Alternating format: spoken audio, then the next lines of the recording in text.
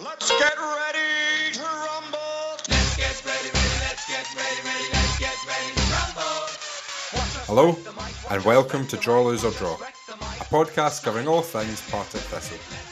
On this special and long-awaited episode, we'll be looking back at that famous week in 2013 where we played in the Challenge Cup final against Queen of the South and then faced Morton in a title decider at a sold-out Firhill. First up, here's Reiss Haldane to discuss his memories of the build-up to the Challenge Cup final.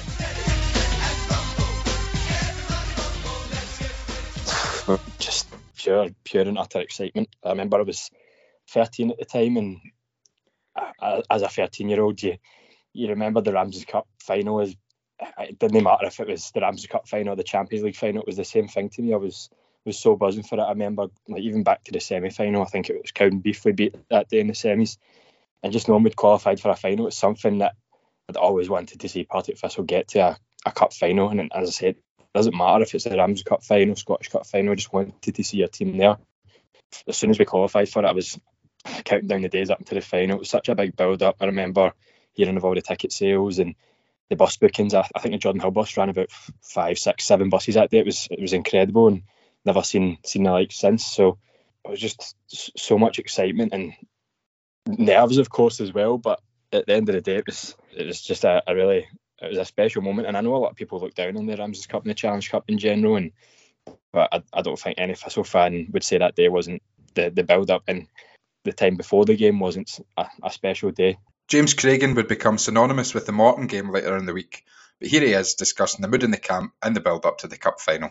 I think, looking back, and correct me if I'm wrong here, I think that season everyone was just buzzing leading up to every game because we were obviously in such good form, and it was just another game, and you just wanted to go out there and just keep doing what we were doing, which was playing kind of like free-flowing attacking football. So leading up to the cup final, I think it was just like another game for us. We knew it was going to be, the fans were going to be coming out in the force at Livingston's ground, and it was going to be close to a sellout. For me, for my personal opinion, I wasn't really probably focusing on the Morton game till very much afterwards. Really, we wanted to go and win that match. We were a group of kind of like young lads who were put together from various different kind of like levels, backgrounds, and we just wanted to kind of like go and win a bit of silverware for probably our first season, and almost at that level. Now here's Queen of the South goalkeeper that day, Lee Robinson, as he discusses Queen's preparations going into the game.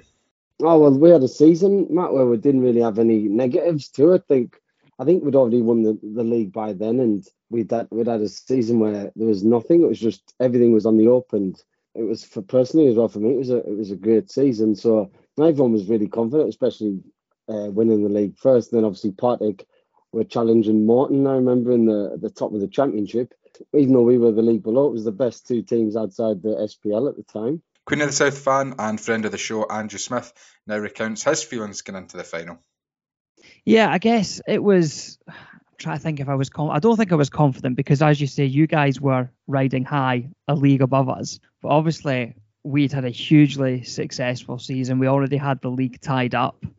We'd had some strong results in the other cups. We'd put Hibs out the League Cup that season. Obviously, we won at Ibrox on the road to the final as well in the Challenge Cup. We certainly went in with a bit of confidence that we weren't going to be soundly beaten and that there was a chance that we were going to win it. I thought we just thought Partick were a really good side. That was a really good Partick team. I was checking the team last night from the game, and obviously there's still a few there that were there then. But now at the time they were excellent, and they had been winning quite a lot. So it was even. But like personally for me, I always had that belief where like if I was ready for it, if I played how I could do, I would have a big influence on it. But of course, it could work either way. You feel like if you're not at it and you don't play how you can, then it felt like the players were going to have to get you out of trouble or have to play so well. So I always had that belief where if I went into it, did how I could have a big impact on the result. Oh, he certainly did do that in the end. David Forrest plots our path to the final, where we would eventually face Queen of the South. Our journey to the cup final started on the 20th of July 2012 with a derby win over Clyde. Doolan getting the only goal of the game. Played at Recreation Park actually in Alloa as opposed to Broadwood.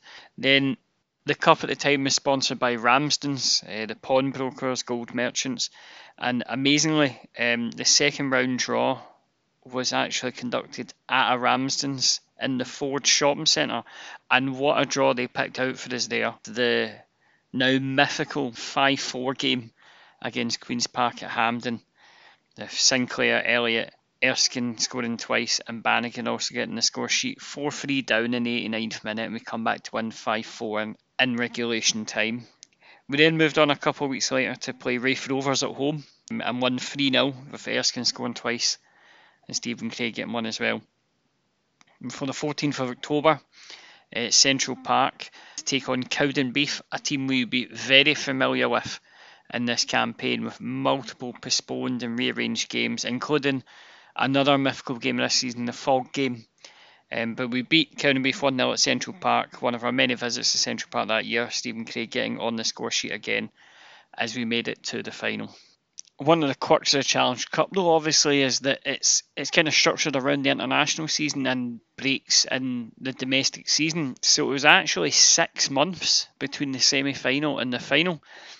As I said, the semi-final was on the 14th of October 2012. The final was the 7th of April 2013. So it was pretty much half a year in between the semi-final and the final for the Ramsdens Cup. To put context into how long the gap between the semi-final and the final was, it was 175 days. But by contrast, in the COVID season, between the last game on the 10th of March and the friendly against BSC Glasgow was 193 days. So there's literally 18 days difference between the time we did not play football at all during COVID and the gap between the semi-final and the final. Next up, a man who would play a key role in the final, Aaron Muirhead, as he recalls the build-up to the game. Every game, when it kind of gets to the business end of the season, the games are kind of all big games, and like you said, we were young, and I don't know if it was maybe a wee bit of naivety on our part, but we just kind of treat every game exactly the same, and I felt, obviously, you knew it was a big week in terms of you had the cup final, then the Morton game, and I think did we play Reiss Rovers midweek as well? Like before the... Was that midweek game? And actually, we got a draw, did we? And we actually could have lost that quite easily. I think I got sent off. Did you? Did you? I got 2 bookings that day. I remember Sod with a bad back pass. I remember that one. Yeah, I remember that. So if I can remember right, I think that was the case, and it kind of meant that you didn't get much time. It wasn't like it was a whole week of build-up before the cup final. It was like you were a game, and then obviously you'd be off the Wednesday. It was just 2 days training into the cup final. Or like I say, you didn't get much kind of time to think about it, and they were all big games at that stage in the season. With 2 huge games in a few days, what did Jags fans think was the priority? They were both massive. You probably would say the Morton game was always the bigger game. But it would have just been so nice for us to have won that cup, and I feel like the full attention was on that. We weren't resting players in anticipation of the game during the week. I think full focus was on the cup game, but in the back of their minds, you got to think that everyone knew that the Morton one was the one that was going to see us over the line. That was the almost the final nail in the Morton coffin, so to speak. So if realistically looking back, and I think every Thistle fan would agree, if you had to pick one game to win, hands down, everyone would have said the Morton game. But they were both equally as important in the build-up, and it would have been great to have won both, but I can't have your cake and eat it. The club ran an armada of buses to Livingston for the final, but no matter which one you got on, there was a unique experience waiting for you on board. My dad and I got the supporters bus. I think the club put on a lot of buses, just so keen to have as many fans as possible there. And it's one of the most memorable moments I've had as a Thistle fan. I think it's just kind of such a great Partick Thistle story. But we're on the bus, we arrived at the ground, and I don't know why, but there was like some kind of problem with us getting off. So one of the guys on the bus started making a joke about, well, only people, they started rating people's shoes, and like the like out of 10, and like depending on what number you got for of your shoes, that is when you could get off the bus. And I really let the side down that day. As a mid-20s female, and I was maybe, in my kind of late teens at that point, I was an Uggs loyalist, and I had like the kind of, you know, like that walk-in step that people kind of got because you wore your Uggs so much that you kind of walked funny and they were stained, etc. But they just were, you know, I mean, it was just slippers outside, wasn't it? But anyway, so I really let my dad down because the guy kind of took one look at my Uggs and was like, well, they're a solid 2 out of 10. So we were the last off the bus. So that kind of like started the day of this kind of like, but I've never noticed people's shoes so much at the football before. And I've never seen this guy again. But I always like sometimes think to myself when like, you know, choosing the shoes to go to the football, I'm like, would I still be a 2 out of 10? So yeah, so that's something for everyone to think about. I was going to say we've got quite a small target audience for this podcast, so maybe the shoe rater or somebody who knows the shoe rater is listening. But then I thought maybe he's just a phantom shoe rater who thought I'll never have to go back to a Thistle game. This is a cup final. But if you are the shoe rater, if you know the shoe rater, get in touch. I'd love to hear the system. Yeah, because I'm sure someone with loafers got a 7 out of 10, and I would potentially argue. I mean, Uggs are. I look back now and I'm like, what was I thinking? But Uggs and loafers, I mean, worlds apart, but still to me in that kind of 2 out of 10 bracket. It's good to know that you've sort of let that one go in 10 years. So that's good to know. In the build up to that game, I remember it so vividly. I remember, as I say, I was only 13, but I just remember the morning of the game. I was so nervous. Like I remember so vividly, like eating my breakfast, like watching the TV, the build up. I was checking my phone constantly, and I remember getting down to the bus and we stopped at Whitburn Social Club. The Jordan Hill bus stopped at Whitburn, and it was like John Lambie's local, and John Lambie came in, got a photo with John Lambie, done a wee like pre-match speech and got us all G'd up. The songs were in full flow, and it was brilliant. The game itself produced many memories, although not a lot of them came in regulation time. I was right in line with the penalty spot of that end. I was just on the corner at Livy's ground, but it was mental. Seeing what was it, like 7? I think the attendance was like 9,500 that day. There must have been like 6,500, 7,000 Thistle fans, and obviously a great Queen in the South turnout as well. But it was just brilliant to see that much red and yellow and see the stadium sold out at a Thistle game, and we'd see the same again in just about 3 days' time. But it was probably the first time I'd seen a stadium packed full of Jags fans. It was mental, and still thinking back to it, it was some occasion. I remember there was like Thistle and Tottenham banners in the crowd and everything. Just like there was so many fans that had just congregated for that game. I'm sure there would have been a lot of neutrals as well, as you would imagine. It was a brilliant game. It was such an exciting time as a Thistle fan. You just can, especially with but obviously it was with the Alan Archibald situation so fresh. People had no idea, and I hadn't been at a game like that like since I was younger and more being like told about the games that we've been at. Like that was my first kind of like big game that I really remember as a kind of adult Thistle fan. We were kind of like midway in between, but like it was bouncing. It was such a good atmosphere. Like if you watch the highlights back, it was a really feisty game, and we were playing such good football that year. You'll laugh at this. One of my biggest memories for that game, 2 biggest memories is seeing Stevie Lawler swap out a new pair of Nike Tiempos, but the 3G version, which meant they had the little studs on, which meant he went flying in the first 10 minutes about 3 times. Do you remember that era? Yeah, mate. The golden ice skates. Yeah, the ice skates went flying. And then my second memory was we dominated quite early on with a few corners, and I was on the corners, and I just remember I never beat the first man for the first 3 corners in a row. I just remember it vaguely. I could think that the fans were buzzing every time we got a corner, but obviously the ball wasn't even reaching the box, I don't think. So they're my 2 kind of like opening memories from the game. I don't think it was a particularly great game, if I'm being honest, looking back on it, and obviously everyone just remembers kind of like the extra time. The 90 minutes itself, I can't say I can remember an awful lot about the initial 90 minutes. I was trying to try and jog my memory a little bit on the initial game. I think after about 20 minutes of any Partick Thistle game, you kind of know which way the game's going to go.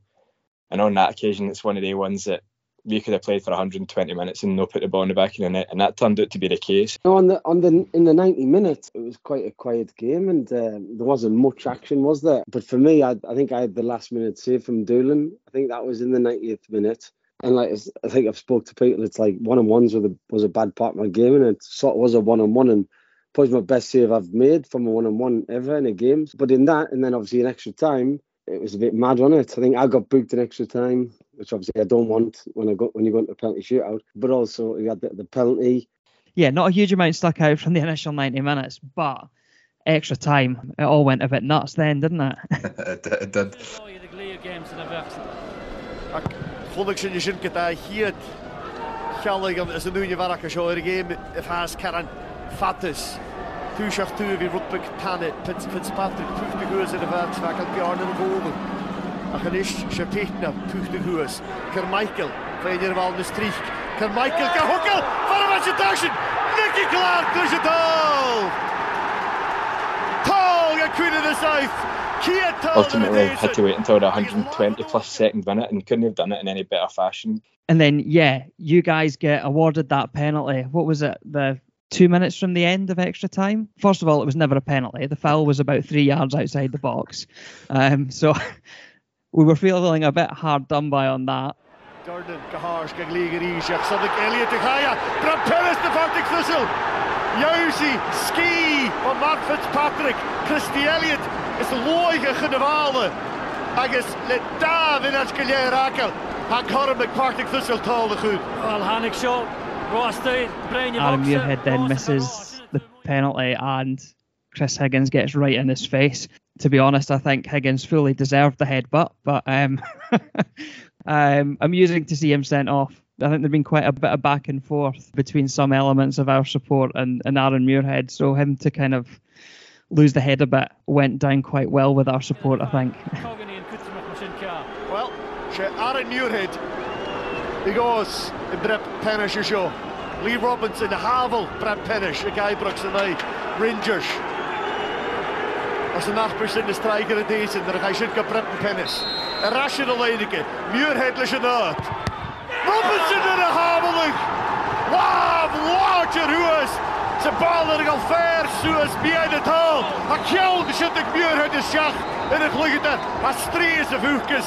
En is gaan niet aan het show, ik kan meer show. Aaron Muirhead de man is in het tennis.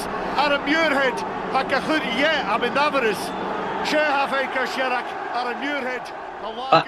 I never saw him. Was it Aaron Sinclair that you never knew what actually happened? You've seen him miss the penalty, and he's come flying in after you to defend it, and he's not realised what obviously head-putted the guy, has he? And he's like wondering at the end of the game, I can't believe you've been sent off for that, and he's not realised what's happened. I never realised. I'm sure one of them, I think it was Aaron, ended up with his shirt ripped and all that because he came flying in. Stuck up for me, him and Christy were in there.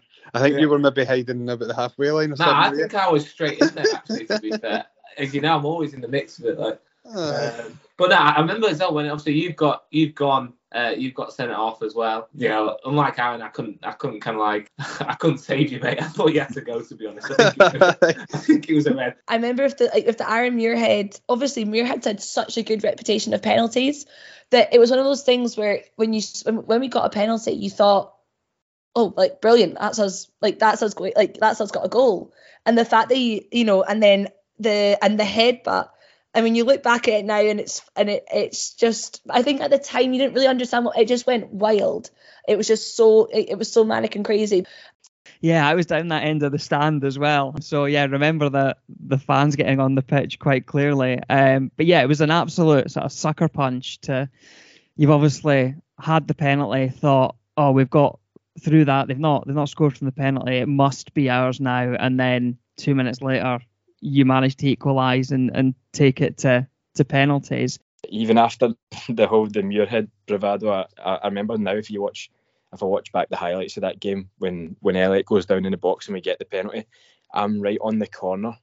There's a wee sort of passageway down to the concourse, and there's a stairs right there, and you can see me like jump down about like 6 rows of stairs, jump right down to the bottom celebrating this penalty, only for it to get missed, and you're like, it's one of the days. My memories of being in the changing room where I can remember walking in and there was, because it was obviously such a close game and they never knew which way it was going to go, there was champagne. They must have put champagne in both dressing rooms. And obviously we're 1-0 down and I've missed the penalty. I can just remember going in and seeing the champagne. I'm sure I booted the champagne. And then One of the lad Willie Aaron, Gibson. sorry to interrupt you there. I think that was the only you took a fair few penalties that season as well, didn't you? You were a penalty taker. Yeah, that's the only one you missed because you either kind of like you mixed it up quite well, didn't you? Through the season, you put a few down the middle, and then you also opened up on a few, didn't you? Aye, mate, I did. Aye. And then the Messiah, the King of Kings, Chris Doolan pops up with that late equaliser and just carnage. Fans in the pitch, brilliant. I love watching that back to this day. It's just, you couldn't have wrote a better script for a cup final.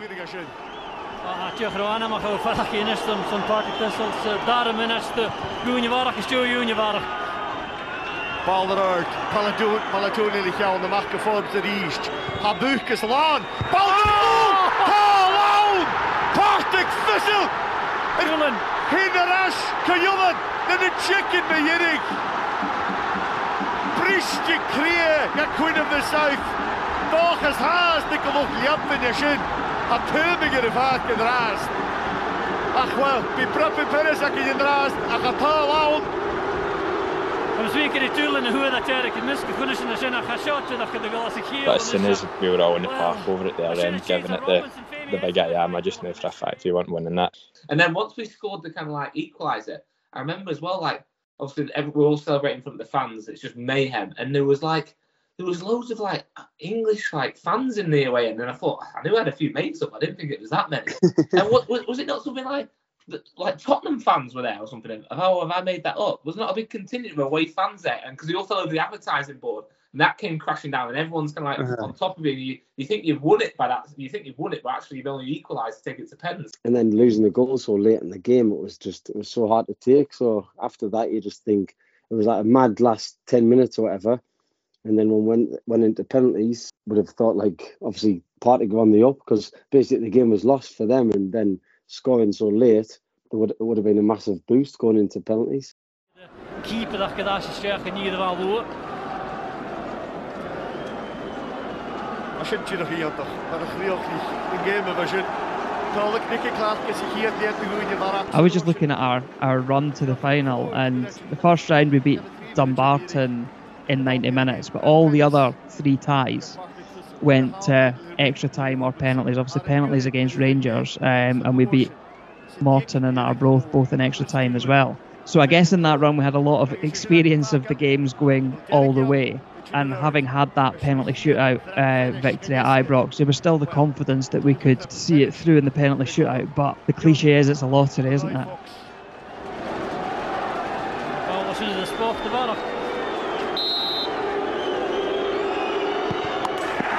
Stachlish, get the hoer Fox, the Labert. I get a younger here too good. I can remember sitting in the changing room and I heard a cheer, and I was like, that'll be full time then, and I was just kind of waiting for everyone to come in. And it was actually the lad Willie Gibson, he was at Queen of the South at the time. He came in and was like, how are you, mate, and that, and I was like, gutted, whatever kind of thing. And he's like, oh, you've just equalised, by the way. And I was like, shut up, no, we've not. And he's like, you have? And then I can remember trying to get back out to like watch a penalty shootout, and I wasn't allowed to watch a penalty shootout, so I had to just sit, and then you were just sitting hearing the cheers, and you didn't know if it was like how the game was going. It's quite a strange one for me.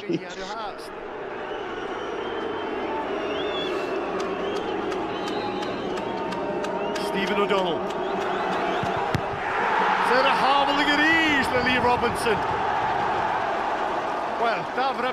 Well, it's weird because normally the goalkeepers, there's no pressure on them, but during that season I think we'd won 2 and I'd saved loads of penalties in games. It was something like 50% penalties that I saved. That was after being previous years for me. I was so bad on penalties, I just always used to go the wrong way. Somebody pointed something out small to us, and then that season it felt as I think it was something like half of the penalties that I'd saved. So I felt like, oh God, people are going to be expecting, which puts more pressure on me. And obviously going into the penalties, you always like to have a yellow card to play with, so you can, because it's a massive test of mentality, and you've got to do as much as you can. And I'm not that type of guy, I'm not like but it's just the fact that, especially for the previous years, I was so bad at penalties. I just thought I had success with them. First of all, because somebody pointed something small out, but also because I used to delay it a little bit and try to make them take as long as possible. And so I think I felt a bit of pressure going into them, to be honest. Jan Carmichael. Een groei gedaan. Een groei dikke klak. Session in the Holloway. Let's Scott Fox. Good job. Alan, can I ask, who didn't let you come out and watch the penalties? Because I'd imagine like the referees are dead busy at that time, so arranging things. It was like stewards. Like, right. They weren't letting me out, and I'm sure Michelle Evans was there, and she was like, "Oh, you better just listen to them. You've done enough today. You better just listen to them." I was like, "Ah, right." And then I can remember her saying to me, like, if we'd won the penalty shootout, that I wouldn't have been allowed in the pitch or something. I was like, "I need bother, I'll be on the pitch," but it never came to that.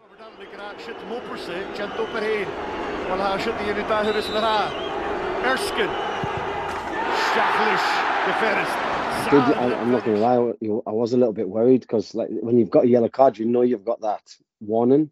But without it, I've never seen it done before. But you just never know. He could play to the fans. The Partick Thistle fans obviously giving us a bit of stick, and a lot of the times I think I got booked for time wasting, or I don't know if it was shouting at the ref or time wasting, but it was because the fans had been massively getting on the ref's back because I'd been time wasting or whatever. So I think he's just looking for a reason to give us a yellow. It's always good to have the yellow card to play with. There's a fine line, of course. It's nice to have that, so you can do a little bit and then he can warn you. And it's usually you get that, you do a little bit, then you get a warning, then you get a yellow, and obviously you don't usually get a red in a penalty shootout. Fitzpatrick, Luke Shachet, Brett finish, nach record die Owl. Dus vorm van de sport, denk is de Jack. Funny because my first ever game when I was like 7 or 8 years old, it was like I saved a penalty. I don't think I saved it actually. I think people give us credit for it, hit the bar. But anyway, I was crap throughout my career. We played a tournament when I was Rangers reserves in Marseille, and we won 13-12. And I went the wrong way every penalty. The only reason that they missed was that we won was because they hit the post. So I never ever did anything about it. I just thought penalties no chance. But then somebody pointed something out about their approach or walking away from the ball. I try to keep this information now for our young goalies that we work with. But somebody pointed something out, and then all of a sudden it changed, and it was right. So I can't really say now because I don't want as many people to know. I just try to keep that information for ours.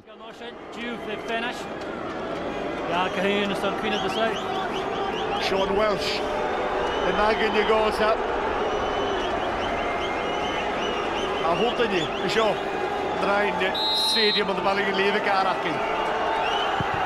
Welsh is we obviously had a lot of antics when he was our goalkeeper, and I guess the support grew to love him for it a little bit. I clearly remember him in the same season. We had a game up at Arbroath, and I don't know how we got away with not conceding a penalty, because as a corner came in, he just grabbed their striker and threw him into the back of the net. So yeah, there was a lot of antics from him that year. Robinson's antics would see him draw heckles from Thistle fans anytime he faced the Jags in future. But how did he feel about being the target for that stick? First of all, I totally get it, because it's like I would hate if somebody was doing that. But it was like I say, it was a massive thing. And if I was a great lad and just stood on the line and waited and didn't say anything, didn't give them the ball, and they knocked 5 past us and they won, the fans wouldn't be saying, "Oh, he was a nice goalkeeper." They wouldn't care. They'd just say, "Right, we've won the cup." So it was funny because the day before the game, I remember my dad telling us, "Don't mess about on penalties. Don't mess about. You'll get sent off. You'll do this." And I was like, I have to almost sort of had a little bit of about it, because I just felt quite strongly about it that I have to do everything I can to win the game. So it's like, it was funny, we had that conversation. I always remember it on the Saturday and then on the Sunday at the game. But of course I remember. And then I always used to get it, but I don't mind. I think I always say, when you get it from your home fans, it's horrendous. But when it's away fans and you know the reason behind it, it's not as bad. So, but no, I always enjoy playing Partick Thistle. Home and away, it was good. Like, Firhill's a great atmosphere, and it's one of the better supported clubs outside the top league as well.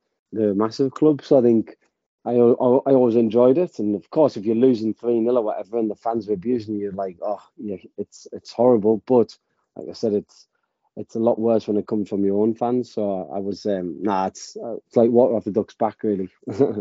Did you get any stick off players in any future games who are playing against you, or did you give them any stick? No. I wouldn't be giving any stick. I wouldn't be the one like, oh, we won it, we beat you here or whatever. So it was I didn't. Like I said, I enjoyed playing against Partick. All the lads were absolutely fine. So it was absolutely fine, really. Aaron Sinclair. Craigen. The Queen of the South. Again, Yearese.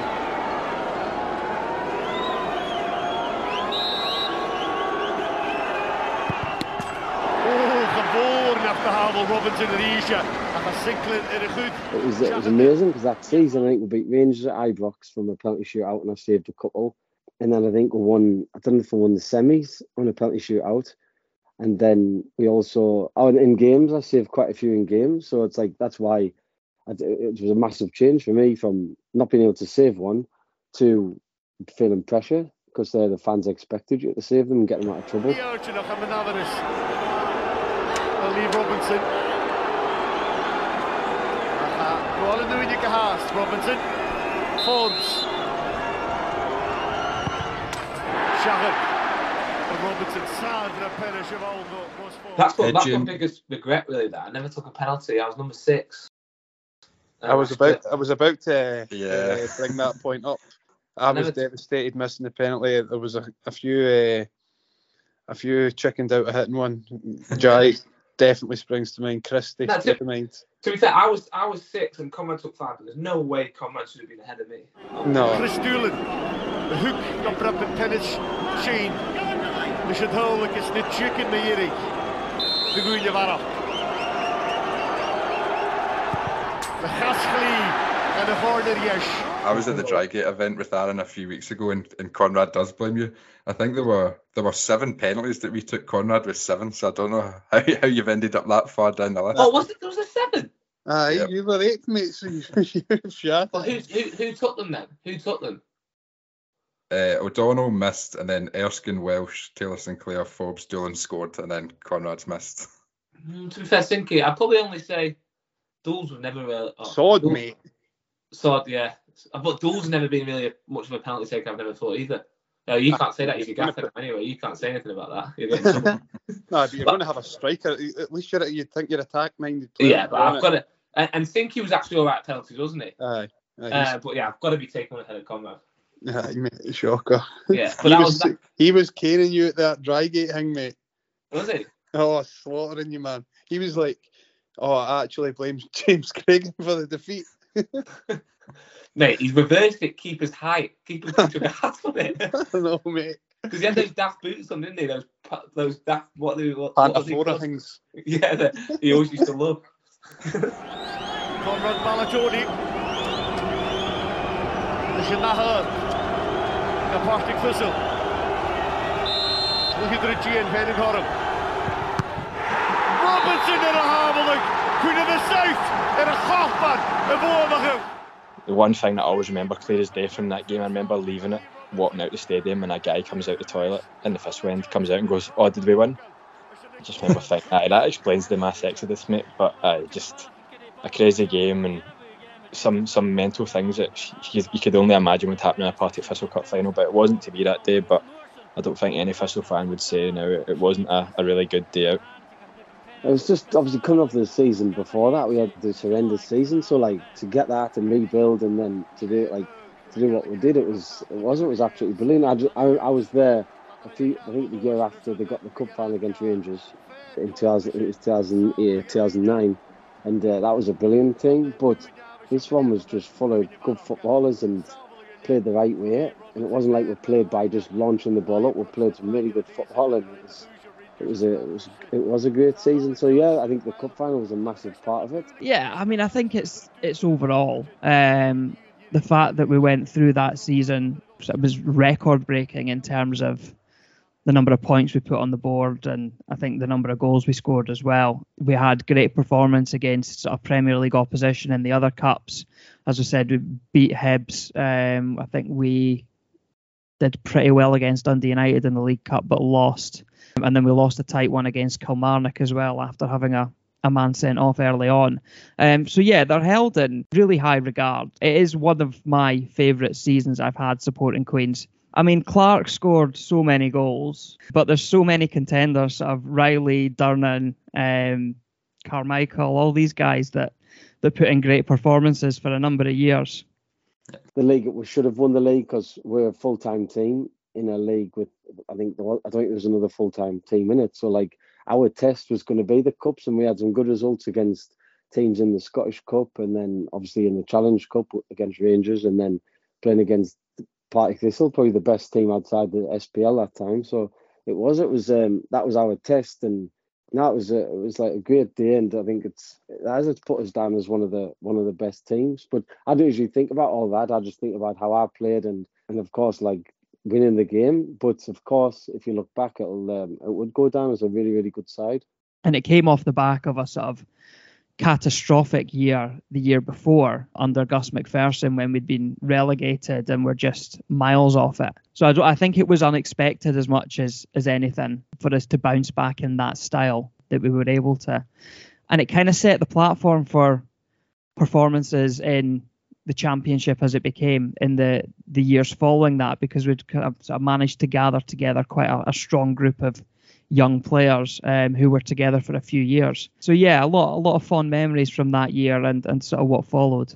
It's funny because you look back at that final and yes, we lost it, but see when Chris Doolan scored, you know, the celebration and everything, you kind of like your brain plays great mind tricks with you, and you just remember that, and you don't remember like when like the penalty was saved, etc. I think it was at Conval, Tony. And that's funny because I actually look back and I'd like posted like an Instagram picture of all the Thistle players with their arms around each other. And even after the game, I think I posted something like, you know, like the league is ours or something like that.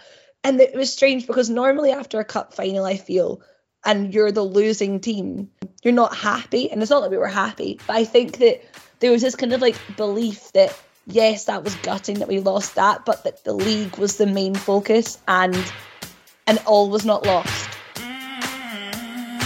With the cup lost in dramatic fashion, Thistle had to pick themselves up in preparation for the visit of Morton to Firhill in a match with the league title on the line.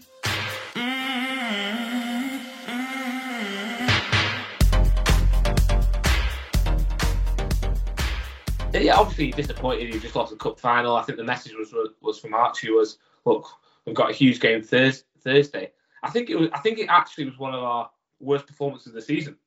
I don't think it was actually like gone there, battered them, and we've got been beaten, been done by penalties. I think all the lads thought, well, we were pretty rubbish there, to be fair. We never really got going, did we? So I think from a defeat in any time of the season, you just want to play. Like Ariel will say, that if you get beat on a Saturday, you hope that you open as a Tuesday night game or a Wednesday night game, aren't you? To just get bounced back on it. And luckily there was probably a even bigger game later on in the week. Disappointed, but you know, once we got back in, it was just had that self belief again that we were gonna win against Morton. I'm sure. Who was it? It was Banjo reminded me of this the other day before the Drygate thing, that he came in and he says, "Look, don't worry about missing the penalty. Everybody misses penalties." And he says, obviously the sending off was a bit daft, but I would probably have done the same thing if they were in my face. And it was just more like the sending off. It was a heat of the moment thing, and it was more the fact that I was going to be missing the run-in. That was more a disappointment for me. And then you're losing out on bonuses and things like that.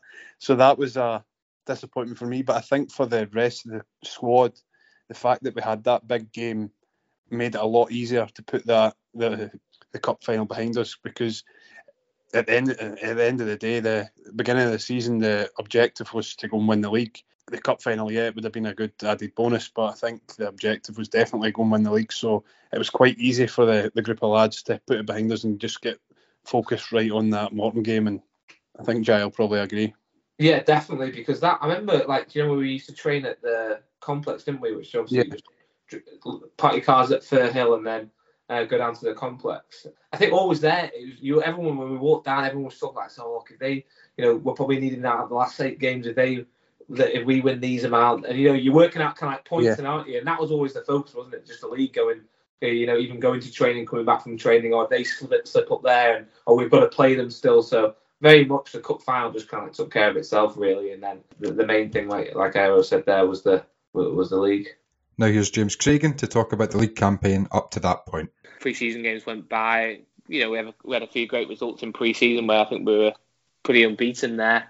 And then obviously the league, the cup at that stage starts first, and then the league, and then we just got on this fantastic run. And being signed, I couldn't get in the team. I was nowhere near the team really, because I think the lads won the first 10 out of 12 games, and quite rightly so. That the manager took the faith with me, took the faith in those players. But it was great to be around. Training was fun. It was it was not overcomplicated. It was a lot of kind of like keep ball possession, and then small-sided games, and all to a standard where people were competing all the time. And I thoroughly enjoyed when I first joined that group of players. The thing that we played on the Saturday, that's what we were doing all through the week. We were playing like that. Some of the one-touch stuff, the movement, the intensity and stuff like that was going through the week. So obviously you as fans get to go and watch that on a Saturday, but that's something that was just the normal really, and to actually execute that on a match day was fantastic. So and also we had a bit of grit as well. We knew that we could.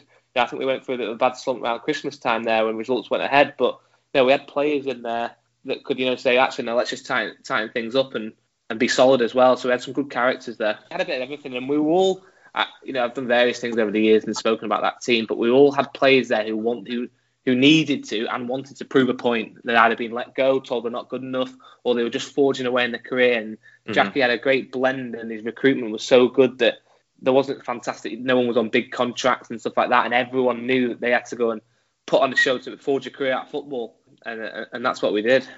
If the build-up to the Challenge Cup final was big, the Morton game ramped up the nerves even more. I wasn't exactly brimming with confidence, but I knew we were a brilliant team. Am I right in saying that Andy Dowie played this game, or he came in for this game? I'm not too sure. I might be wrong, but I remember having a lot of nerves around him slotting in. I think Dowser coming in was probably a blessing for us in terms of the calibre of player that we got from Dunfermline, if I remember right, because they went into admin, was John McMillan and Dowser, is that right?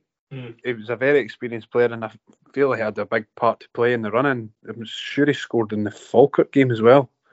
Yeah, he obviously chatted to him, but I don't think he was looking to me, a young lad, for any tips on how to get through the game. But no, it was good that we had a very able replacement there to come in, and I think he was excellent on the night and in the running. But the build-up for this game, the nerves were a different level. And even thinking back to it now, like, I can remember the Ramsdens Cup final game a lot clearer. There wasn't as much pressure on, but this Morton game, there was expectation almost that expected us to get over the line. But as you say, we hadn't beaten Morton that season, and Morton were a good team. They had the experience about them. I remember thinking earlier in the season, I think was it 2-1 to beat us at Firhill on Boxing Day. It was, yeah. And even the 2-each game at Capello. I remember all these games so clearly. Like every one of them, I hated Morton that season. I hate Morton still to this day. And I'm not shy to admit it, but they were a real thorn in our side that season, and they basically ran us to the wire up until this point, and it could have went either way. After a bright start to the season, the shock departure of Jackie McNamara saw player Alan Archibald take over as manager. Back in 2020, Glasgow Times' James Cairney spoke to Archie, who gave us his thoughts on the transition. My biggest memory of that game was we were shitting ourselves because we'd lost the Challenge Cup on the Sunday. Yeah. So that was the hardest. Was the Sunday actually? So that was the biggest thing. I mean, that's one of my regrets. The penalties, wasn't it? That was in penalties. Yeah, penalties. Aye, and we probably didn't prepare for it as best. I mean, I was only just in the job and we're in the cup final, so we probably didn't prepare for it. I thought our preparation could have been better. In terms of a lot of young guys playing their first finals. I mean, there's a couple of them that probably played their worst games that day because I think it was too much for them. Or they just had to be used to it. Yeah. It was a big crowd as well, but they showed great desire to go and win the Tuesday night game against Morton. It was a quick turn. I always remember going to the water on the pitch next day, had a cool down session, and speaking about the lads and speaking to them. The boys were like, "Oh, you can't play Alan Muirhead, he lost the plot and stuff like that, and you can't do this." But they served us so well. And the crowd that night was brilliant. It was one of the best nights that Firhill's had in a long time. I think if you asked any fan that, I mean, it was incredible. I'd signed in the summer.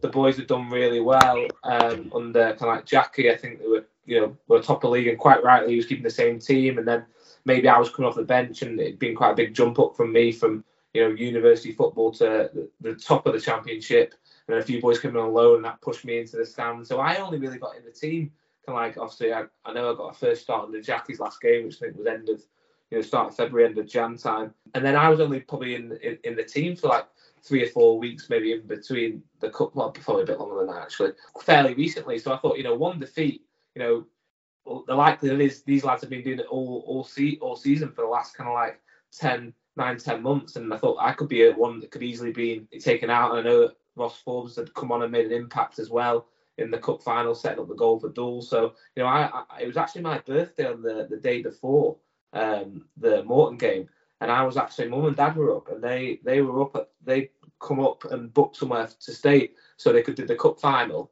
and then they took in the game. It was actually, weirdly, it was in the Trossachs near Callender. Is that the near Callender? It was actually only an hour away from Firhill. So I remember my dad saying to me, "Oh, do you think you'll start?" And I'm like, "I'm hoping so. I'm hoping I'm going to be playing." And thankfully I was playing, and obviously I know we're going to speak about it, but it was a good shot that we were. Otherwise we never would have got up, would we? Morton fan Scott Barbour gives us an insight into the Morton team from that season. When we finished 8th the year before, and obviously thought, Christ, we need to make changes. And we only stayed up due to a poor air team, essentially, who finished 9th. And he went a wee bit mad, so he kept a hold of a couple of players, managed to keep Archie Campbell, kept Peter Weatherson, who could have went, just seems to be involved in Morton for an absolute age. He'd obviously been in the South before that. And this is round about the time where occasionally he would end up playing as a defender more often as a striker, which is odd because he's like the third highest scorer in the club's history. He might actually be the highest scorer in the club's history. The only other players we really got to keep a hold of was Tidser, who was our vice captain that season. David O'Brien played a whole bunch of games as well. He'd been there. And Thomas Aware, obviously, in the Thistle, and would go on to become Morton captain. He broke through the year before, but he managed another 10 games. We nearly lost Fred Baccarou, who was obviously a big draw. We had a guy that used to play for PSG, cutting about at Capel. It was all very odd and quite exciting. And then halfway through that season, there was talk that if they don't get promoted, maybe we'll just move on to St Mirren, all that sort of stuff, There's a whole bunch of rebuilding that went on. The build up to this season. So Scott Taggart for Hibs, Willie Dyer for Raith Rovers, Martin Hardy for Dunfermline, Derek Gaston, used to be at Albion Rovers, that's now at Arbroath, unless he's moved on again. Craig Reid for Queen of the South, and Mark McLaughlin we got from Hamilton. Right, so he's a Greenock man, he'd supported Morton all his days, and they agreed to pretty much make him captain if he moved. We had made a whole bunch of changes because we had to, but you're sort of thinking, particularly a Morton fan, finished 8th this season before, not expecting much. For Morton fans, the first half of the 12-13 season had defied all expectations. We lose to Falkirk quite early on in the season, right? And as a Morton fan, you're thinking to yourself, same as usual, we'll take it as long as we don't need to have as much fear about potentially being relegated. We'll be quite sort of happy. And that's generally the expectations at Capel. As long as we're definitely still a second tier club, that's roughly our level, and we've succumbed to that. We've not played in the top flight since the year I was born and stuff. They then, very Morton, they went on a five-match winning run, which caught everybody by surprise. Then drew the next two, so unbeaten in 7. Right? You're keeping into proper run, your hope builds up a wee bit there. And then just at that, we lost to Hamilton at home. And then all the way up to the end of that first half of the season till we entered 2013, we'd only actually drew one other game. So the first half of the season we were uncharacteristically pretty good, flirting with top of the table.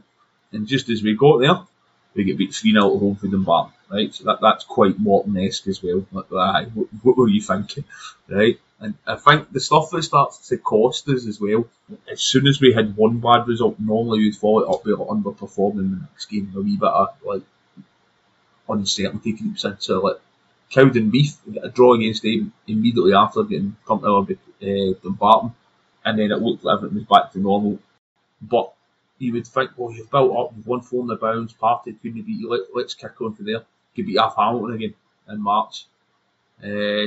So that bursts your bubble a wee bit. But there was wee signs that we could fling it away at any point. So like Turriff in the Cup, where St Mirren fans took great time and going, how can you not beat them? If you are apparently getting promoted, what's all that about? Blah blah blah. It took a wee play to beat them.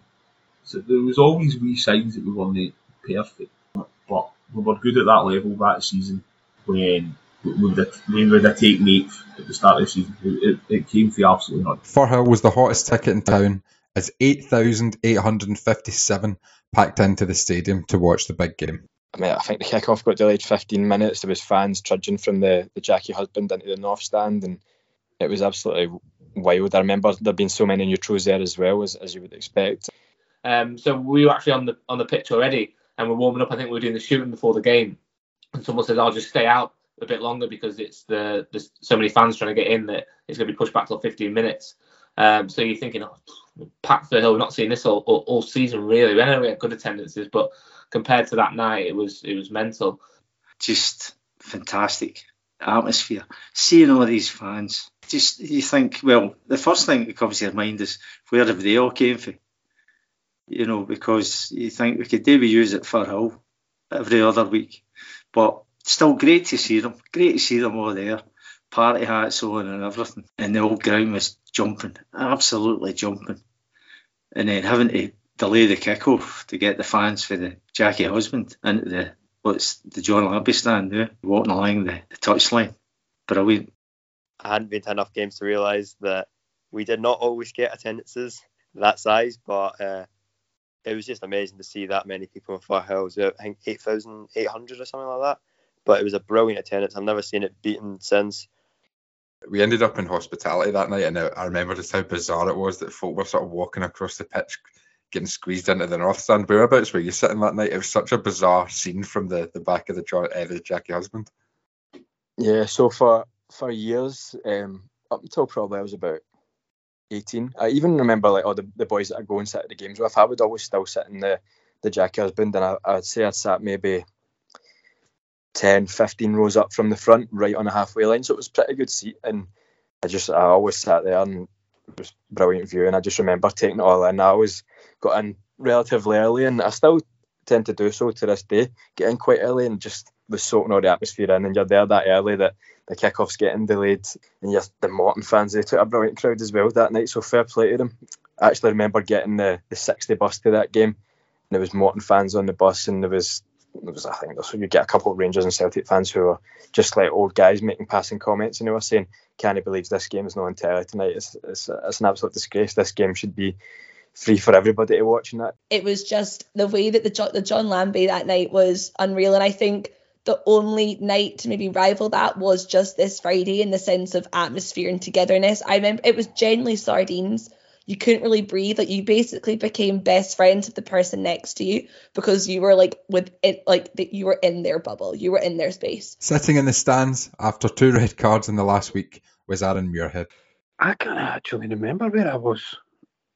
I'm sure because we used to always sit in the old stand, but yeah, I can't remember if we were in there or if I had to maybe go around the other side. I think I had to go around the other side. Oh, it was fantastic. So my deputy head teacher at school was a Morton fan. And so we had a lot of, banter throughout the year. He'd even mention in assembly, he'd be like, announcing things that were happening around the school, and then be like, and Morton are still top of the championship kind of thing.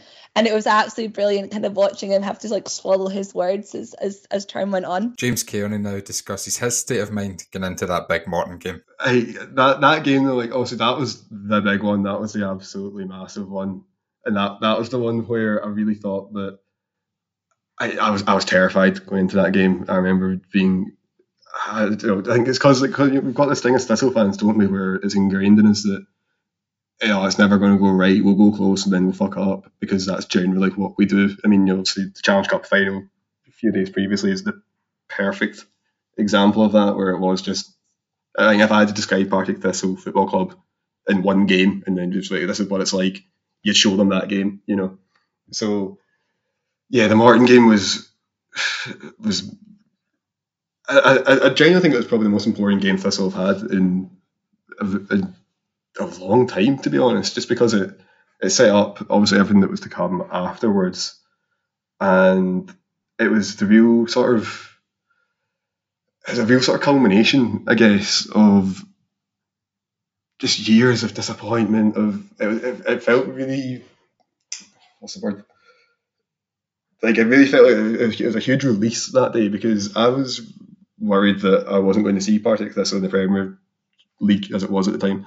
Like, I was worried I wasn't going to see them there again for a long time, because despite the work that Jackie and then obviously Archie had done at the club, I think because we'd taken such a huge step back, basically ever since Lambie left before that, we'd never really proven ourselves to be a Premiership team from that point onwards, in my opinion. So to regain that standing within football, to regain that our place is, we're one of maybe probably about half a dozen clubs that would say that we're normally sort of bottom half Premiership, top half Championship, and that's our sort of natural place. But to regain that sense of, no, we are now a Premiership club, back in the big time, blah blah blah, fine. But it really, that whole upward trajectory was where I really properly fell in love with Thistle again, because it was my first experience of supporting a winning team. Like, obviously as Thistle fans, you don't get that very often, so when it does come along, it's really quite special to you, I think. Yeah, I think it was a tense game, but all night really, especially leading up to the goal, and just in terms of the goal, I think the ball is played down the left. I think a couple, maybe a 1-2 between Aaron and Squiddy, and then Squiddy I think plays a ball across. And actually, still this day, I don't think it was for me. I think he was actually behind everyone, and then I think Tamal Ware leaves it and possibly shouldn't. And I'm thinking, just get your head over the ball, hit the target. It's coming bobbling at that stage. The pitch wasn't great at Firhill towards the end of the season, and I think just hit the target. Whatever you do, don't sky it.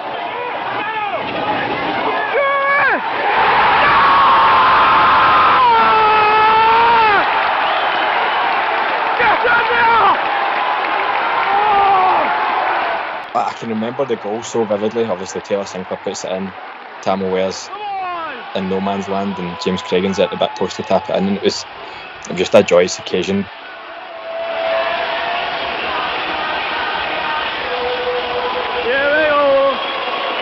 we go. And lucky enough, I've got good contact on it and hit it with my left. It's gone away from the keeper, and then it was just delirious for 10-15 seconds. I think any football will tell you when you that moment when you score, even if it's a tap-in or a penalty, you just go crazy. And especially kind of like that night with what was riding on the game, it was a special feeling. And obviously all the players that had kind of like been there, and they know that I've obviously been out the team as well, and knew it meant a lot to me. I think I scored my first professional goal maybe a couple of weeks earlier against Livingston when we beat them 6-1. So to get another professional goal was a big thing, never mind on that occasion. Back in the early days of Draw, Lose or Draw, episode 5 saw us catch up with former Thistle ball boy Cammy Gray, who had the best seat in the house that night. I was normally like one of the older ball boys, I think I was the second oldest, but I'd been doing it for years at this point, so I was always tasked with like sitting in front of the away fans. But at that point, obviously we were winning, and you would just start like winding people up. Like, just if they're shouting abuse at players, you just shout some back, just like as you would normally do in a stand. But with me being obviously so young but so close to them, there's some abuse that you would get taken, like, which I don't know like how much I can repeat on here, but it was like, looking back on it was some laugh, but it was quite scary at times, being like a 12-year-old, and there's like 40-year-old guys sitting just screaming at you.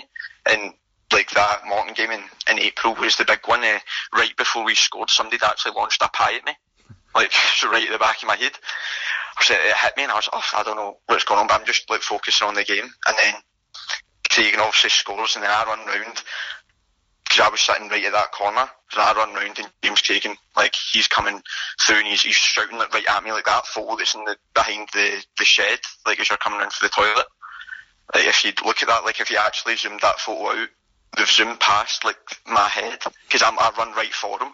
You can watch in the highlights, but I didn't even think about like celebrating with the players. Just like my best mate was sitting behind the goal, so I just wanted to get straight to him. So like the biggest moment I regret is like not celebrating that goal with James Craigen. I celebrated half, but I pushed him away so I could go and celebrate with my mate. and then immediately walking back to Morton fans in complete like despair, and then launching that pie straight back at them, and then getting absolutely rocked after the game for doing that because like it was the amount of times you'd get told that, all right, you can't speak to the fans, or then like you can't wind them up because like it's a pure health and safety issue. Like, what happens if they like take it the wrong way and then they come in like try and do it? I was like, I'm 11, I'm not going to try that. But then there's times where you look back and you realise like why did I not just listen and just sit there and do my job? But it makes it better, I think, for like the fans. Well, obviously will go down as one of my best moments and biggest moments in my career so far, and probably will be. But to see Firhill and Morton brought a lot of fans as well, packed, and it was just raw passion and emotion. Even like when we were hanging on for the last 10 minutes, it was something special, which is so hard to be replicated. Yeah, just that night was absolutely fantastic. I hadn't been a Thistle fan for too long at that point, but I remember it very well. It was such a good night. And then the rest of the game, I felt it was just, they were probably the better side, and we were just sitting in really, just backs against the wall, and it was just relief when the final whistle went. Just sheer relief that we'd got the 3 points. And I think we were, I don't know, I know you're going to tell me, Matthew, about the points here, but I think we were maybe starting to pull away after that win. The rest of the game was nail-biting stuff. I don't remember much else happening in that game, bar the goal. But when that full-time whistle went, just sheer jubilation. I couldn't believe it. And I felt at that moment, right, that's us. I'm actually going to see Partick Thistle in the top flight. And it was mental. It was just incredible. So even thinking back to it just now, it puts a smile on my face. And what a team we had. So much talent, so much ability, such a young side. And that was only the beginning of things. The 5-6 years that lay ahead were just outstanding, and what a time to be a Partick Thistle fan. But it was such an incredible day. And I mean, I'm the biggest James Craigen fan in the world, and that when that goal went in, I think I genuinely was like, does life get any better than this? There's been moments in my life where I've been extremely nervous, and I think that one tops all of them. That was just, I think any time Morton got the ball, because it was a very touchy game. We weren't in control of it by any means. I wish we did what we did on Friday, but it was so nervy. But I think the minute like that, when that final whistle went, I think it was euphoria. I genuinely think I had tears in my eyes. I've had tears in my eyes very few times at football. I think I had Livingston when we went down, and then that moment. We were 5 points clear after the Morton win with a game in hand. We were 2 ahead before the Morton game kicked off, so it was an important win. So I'll ask you, Aaron, after that game, we obviously had a big game at Airdrie at the following weekend that we won with 2 late goals. But after the Morton game, how much was the feeling in the dressing room that it was ours to lose at that point? What was the feeling like afterwards? Yeah, I think the feeling was probably like throughout the whole scene, but towards maybe the final quarter, coming into we always kind of knew that it was up to us, really. It was in our hands. We had to kind of focus. Folk always speak about, do you look at other results? And of course you do, but we always knew that it was in our hands in terms of if we went and got the results. And then, especially after that game, and then going to Airdrie, who I'm sure we had kind of battered 7-0 at one game, and you're thinking, you're confident going into that game, and then it doesn't unfold that way, maybe overconfident. And then I can remember watching that. I was sitting in like a kind of hospitality box. I'm not sure who it was, but maybe boys that were injured or whatever. And you're watching it, and we're 1-0 down, and then the scenes there were incredible as well. It was kind of a strange end to the season for me in terms of, obviously, I sitting watching on. I think I managed to come back for it. It was like 5 games or something I missed. But I managed to come back for the Dumbarton game. But the scenes that day were, and for Christie as well, everyone was buzzing. I think Christie was quite a big character in the changing room.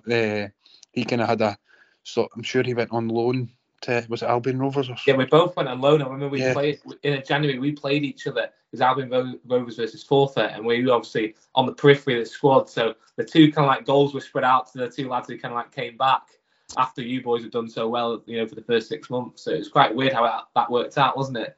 Exactly. And I think, but in terms of, you were obviously on loan, but it was to part, so you were still in training and still we were like a big part of the squad in terms of, like we've kind of spoke about before, that how close knit the squad was, because we're all similar ages. I think that was why we were so successful, because everyone was none of us were on big money, but we were all on similar wages. I think that just helped in terms of everyone was pulling in the same direction, and it was that one goal was to go and win the league, and for Jai to obviously pop up with his big goal, and then Christie with a big goal. The two of them obviously probably the two worst finishers that were at the club at the time. So we were probably all as shocked as the fans were.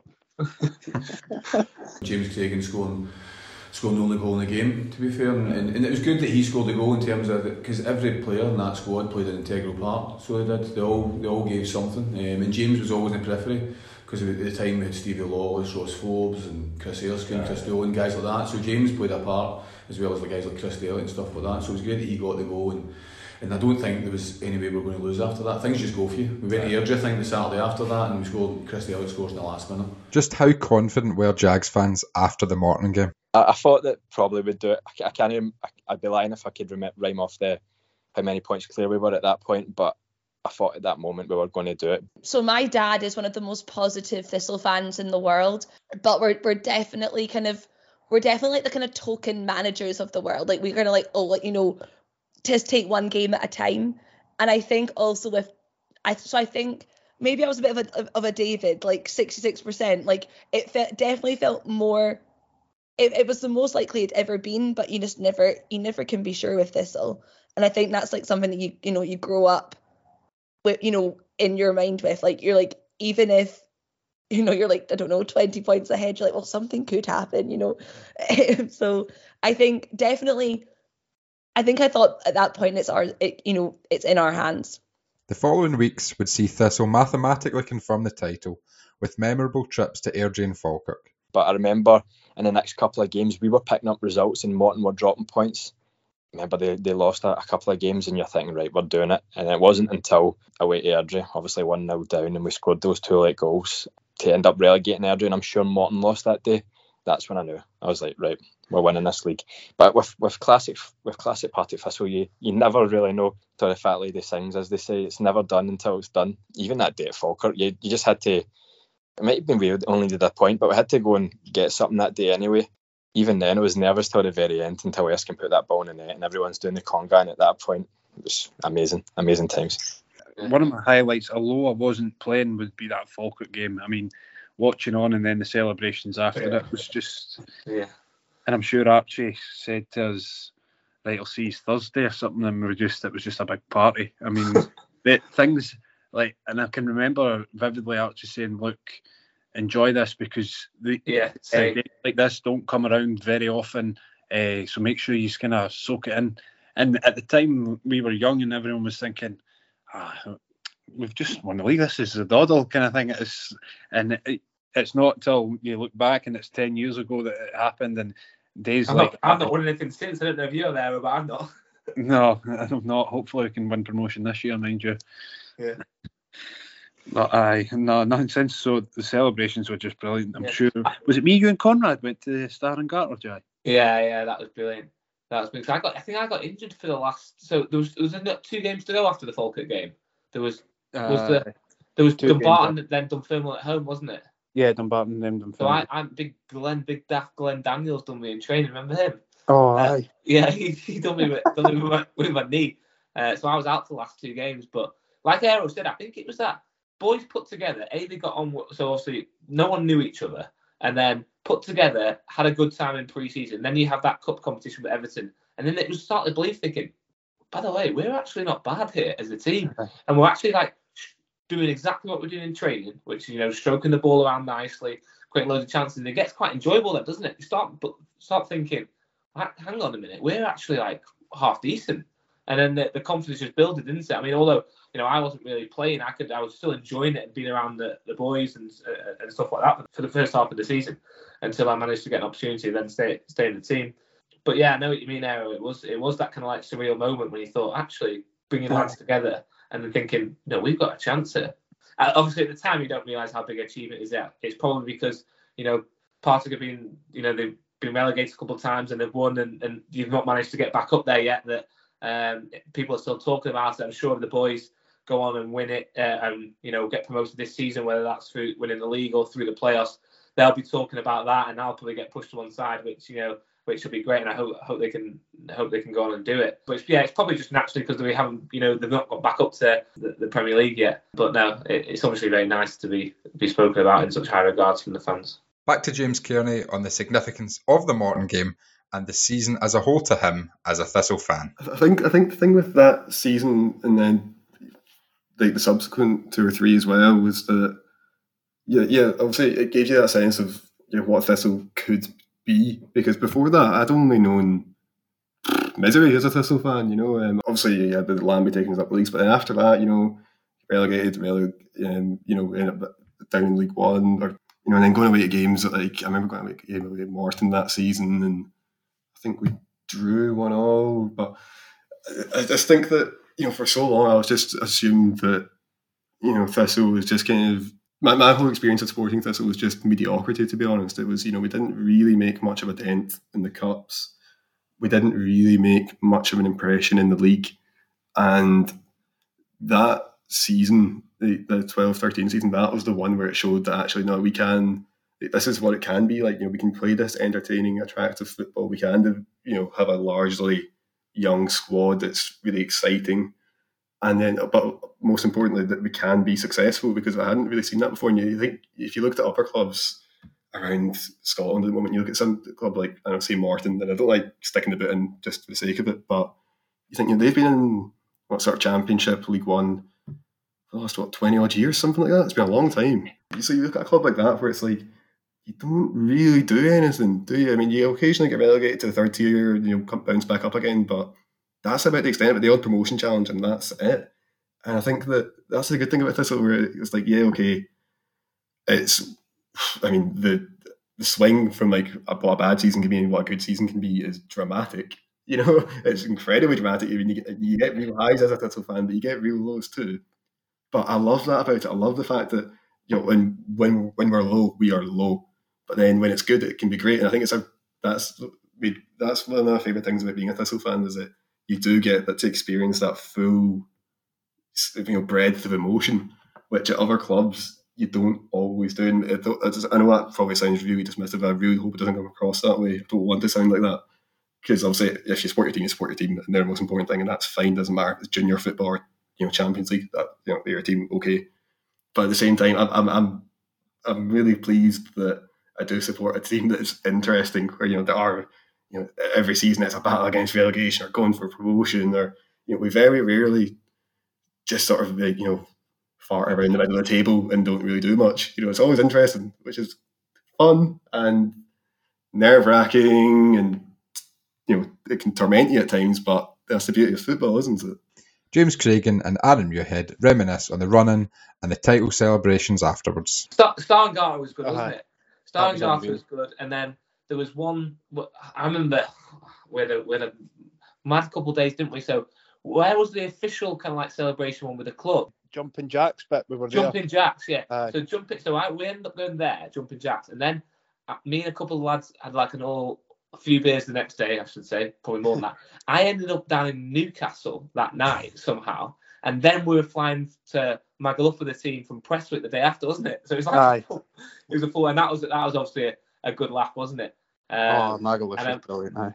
Yeah, and I remember I'd just done my knee, so I'm in a leg brace with Magaluf, and Scott McKenzie somehow puts me in a bin or something like that. I mean, that was like a good laugh. That was the thing. I think in terms of, obviously we spoke about how close everyone was. You went to Magaluf, and sometimes these things, like maybe 10 or 12 boys show up, but it was everybody went.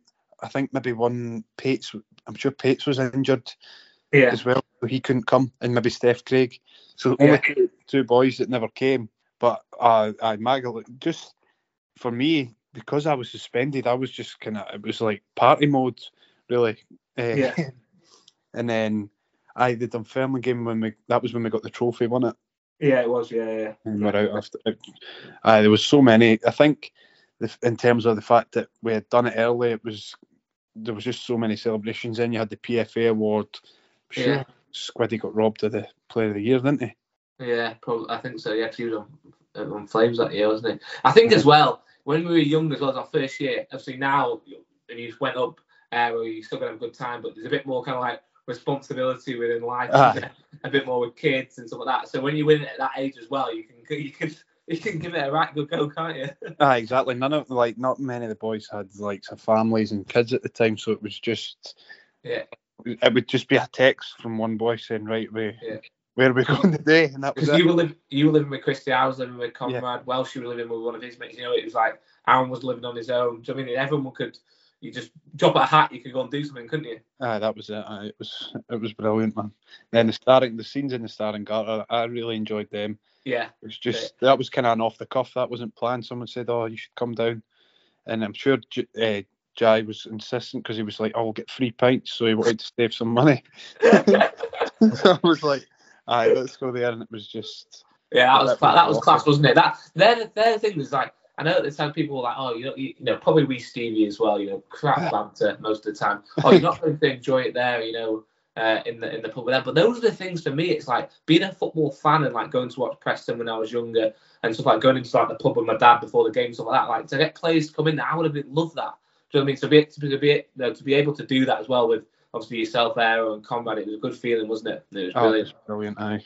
Yeah. To end, here's Reiss Haldane giving his final thoughts on the Morton game and what was to come for both teams. It wasn't a great game, but it was a great result, and you can imagine so many people wanting to watch it. Two teams going right to the wire, and thankfully we were the side that prevailed and went on to have a lot better success in that time period. I think Morton ended up getting relegated the next year. I mean, they got beat 10-2 off Hamilton, and they had a bad time of things after that, and that was only a sign of the trajectory of both clubs. I mean, Morton were an aging side, and we were a side that were in the ascendancy. A lot of young players who still have a really good career to this day. So I think the better team prevailed.